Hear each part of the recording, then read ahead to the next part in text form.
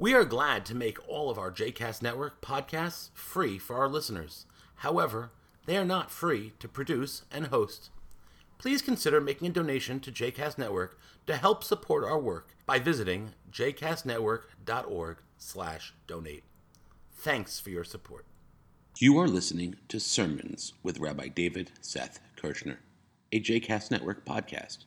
For more information about other JCast Network podcasts and blogs, please visit jcastnetwork.org. The closing ballad of the musical Hamilton is one that causes me to pause and reflect regularly. And if you've seen Hamilton, you probably have listened to its soundtrack countless times. It's, spoiler alert for those of you who haven't seen it or read the story, Alexander Hamilton dies. He is shot by Aaron Burr. And Eliza, his wife, sings a song.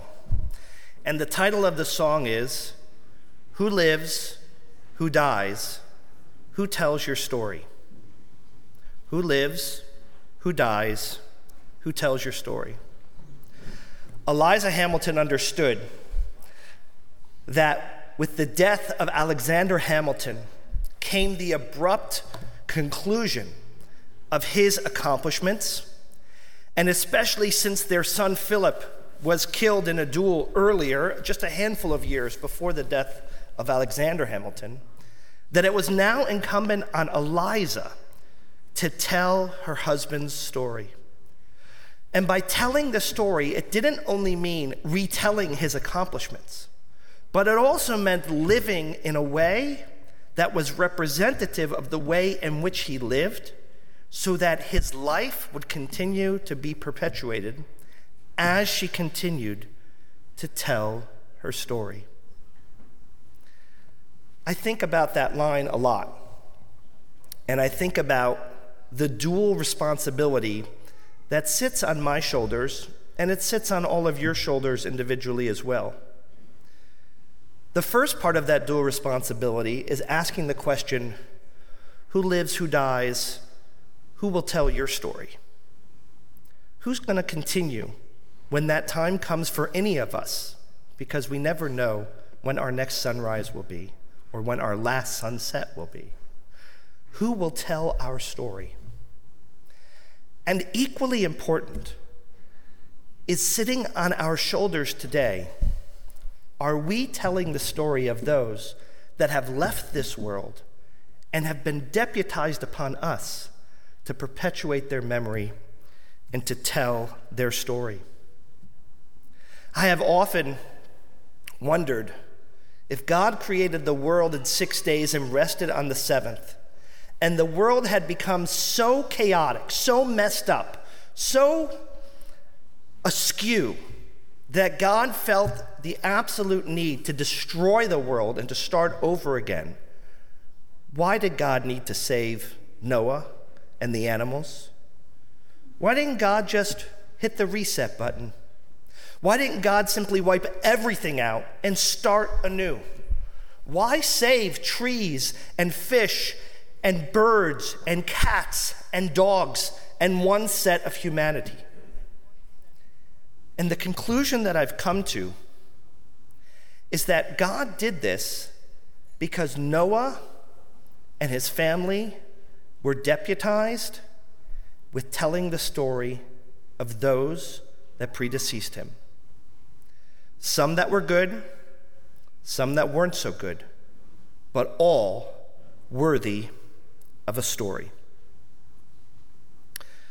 I came home last night, maybe 90 minutes before Shabbat, from my 15th trip to Poland, where I have led teens and adults on what is an ancestral visit to what were the vibrancies and homeland of the Jewish people for more than 500 years, and also one of the largest cemeteries of the Jewish people in the world, where over the course of 5 years, 6 million of our ancestors were ruthlessly murdered by the hands of the Nazis. And we took a train which in and of itself in Poland is a frightening experience, from Krakow to Warsaw. And I put my AirPods in, and I started playing the soundtrack from Hamilton, and it was on shuffle. And that song, Who Lives, Who Dies, Who Tells Your Story, came on in a magnificent way, perhaps with God's divine intervention.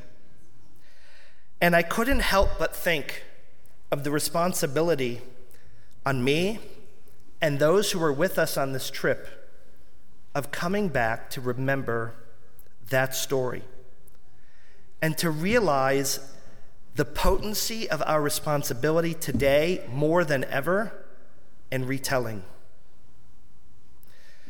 When we were in Poland, we sat and had dinner with an amazing person by the name of Jonathan Ornstein, who is the director of the JCC in Krakow.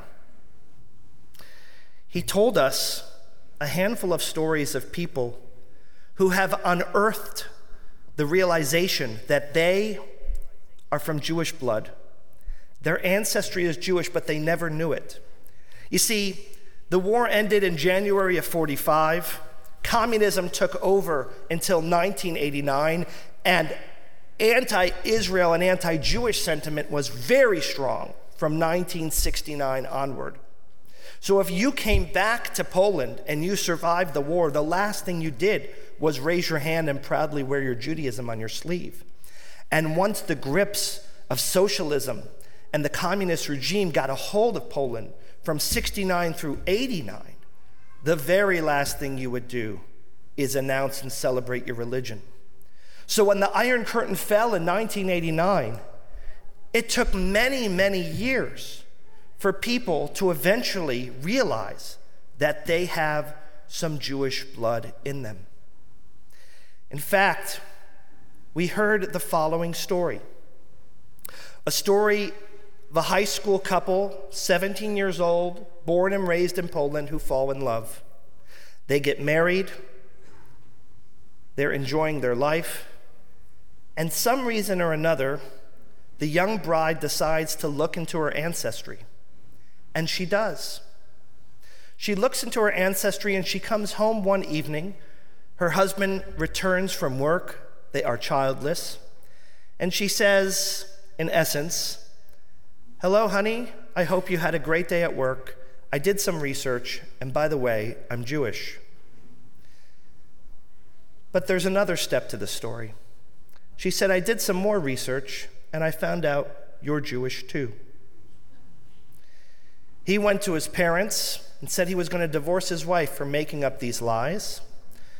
And his parents said, "Before you divorce her, maybe there's something you should know," and admitted that indeed they had come from Jewish ancestry, and they were afraid to share it for all these years. What makes that story so interesting is that the couple fell in love because they were united in Poland as young skinhead Nazis. Today, they are observant Orthodox Jews. True story. In fact, he is the kosher supervisor for all of the fish that is packed and planted in Poland, where most of it is produced today. And if you ask that couple, why did you go from being skinheads to being devout Jews?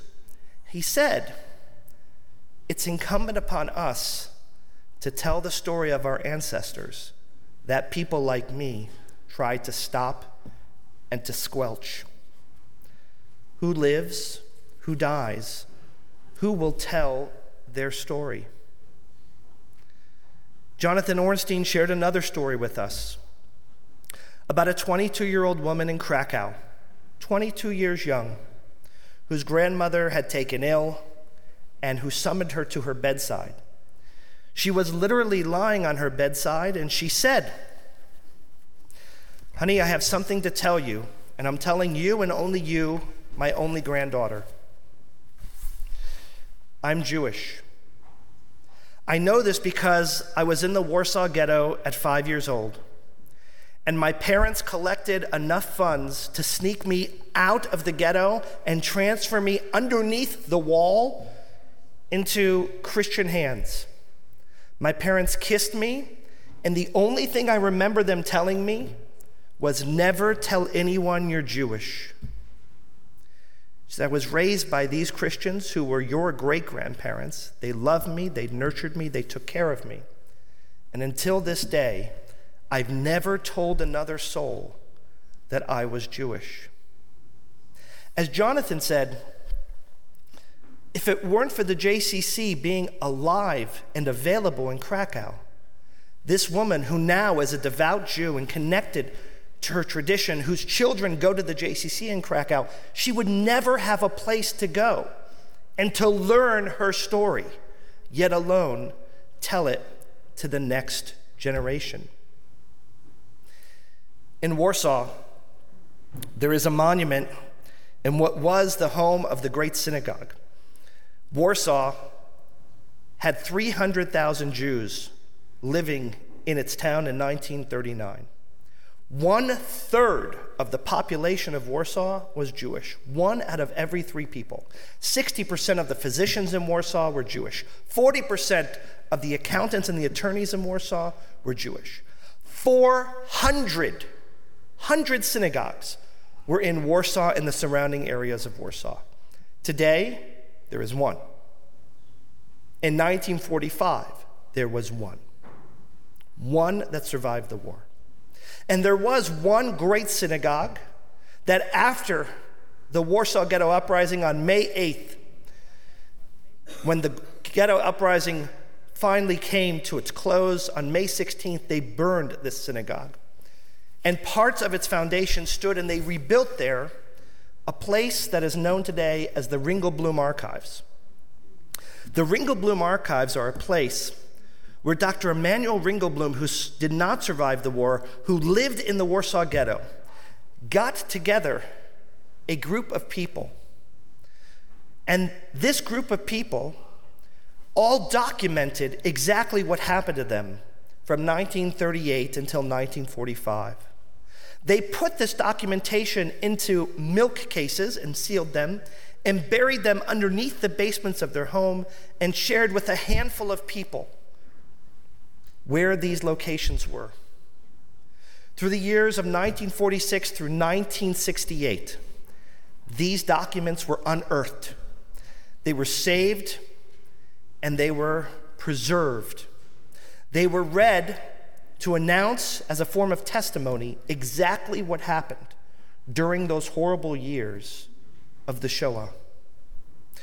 Were it not for these documents, hundreds, literally hundreds of people who otherwise would never have been known to have been lost have their testimonies told. Some of these testimonies that were found in the 50s were actually read at the Eichmann trial to serve as a proof text to the punishment that those who couldn't use their voice would still have. How valuable those milk crates filled with those stories are, because we would not even know the names of the victims. In the death camp Treblinka, where 900,000 Jews perished in the course of 14 months, there is a project from an Israeli school that took the names of people who we know died there and wrapped it around the entire forest on a banner of all of their names. And it wraps around the entirety of the camp, which is quite massive. When asked how many names are on the banner, there were only 40,000. 40,000 out of 900,000. And today, out of 6 million Jewish victims in the Holocaust, we're only able to categorize names of a little over 4.2 million. And some of those names and some of those stories would be absolutely lost were it not for the likes of the Ringelblum Archive that saved and preserved them, that allowed us to go in today and see exactly what had happened. Of the 900,000 people that died in Treblinka, 700 caused a revolt shortly before the camp was shut down. Of the 700 that caused the revolt and ran, only 67 people survived and survived the war. 67 people. One of them wrote their testimonies, got it to the ghetto, and preserved it in the Ringelblum archive. And because of it, we know where the camp, which was demolished before the war ended, was, and what the atrocities were that happened there, the facades that happened, because we know that people went out of their way to tell that story. What has me up at night today, and should be having you up at night too, is that the Holocaust is losing its proximal connectivity to us. What do I mean by that? I mean that anyone my age, in their 40s and above, probably remember meeting survivors when they were younger. I remember as a kid what was so common, spending time with elderly people, either in a synagogue or when I was in a day school visiting a nursing home, and they would outstretch their arm either to give you a hug or to pass a cup of grape juice or to say the Hamotzi, and there you would see the numbers that were on their forearm. And without saying anything, you knew their story. You knew their history. It was something that my generation and the generation above mine was native to. But today's generation is not. Not because of anything we've done wrong, not because we didn't perpetuate the story, but because there are fewer and fewer and fewer survivors that are living today and less people who tell the story. So that makes the obligation all the more potent, but also the challenge all the more difficult to perpetuate the memory of the Holocaust as we lose a generation of those who survived. And it's now on us to realize who lives, who dies, who tells the story. For me, Judaism is a religion that is all about storytelling. When we say we are a people of the book, it is because a book inherently tells a story. It tells the story of Adam and Eve and Cain and Abel and Noah and Abraham and Sarah and Isaac and Rebekah and Jacob and Rachel and Leah and Joseph and Moses and Aaron and Miriam and Joshua. It tells your story and it tells my story. It tells the story that was handed on to the likes of Herzl and Golda and Ben-Gurion and Rabin and even Netanyahu. But are we prepared and are we doing the right things in accepting and absorbing their story and making sure that it continues on? My grandmother of blessed memory once told me, David, someone only dies when they're forgotten from everyone's memory. Someone only dies when they're forgotten from everyone's memory. In that way, my brother is not dead. My father is not dead. My grandmother is not dead. The people who have left this world but have shaped my life and had such an influence are very much alive for me because their memory is omnipresent for me. They are everywhere for me. They're everywhere in sayings that I repeat or in using my bubby's flatware when we celebrate a holiday or a special occasion at the table. But what I worry is, how will my bubby's memory be part of my children's holiday table? How will my bubby's table be part of the way in which they live their lives? And are we prepared to keep that flame alive? All of us sing so loudly and proudly with the Chazan, Ledor Vador, from one generation to the next. But this generation is living in the wake of the very worst atrocity to have ever befallen any people, but it happened to fall upon ours.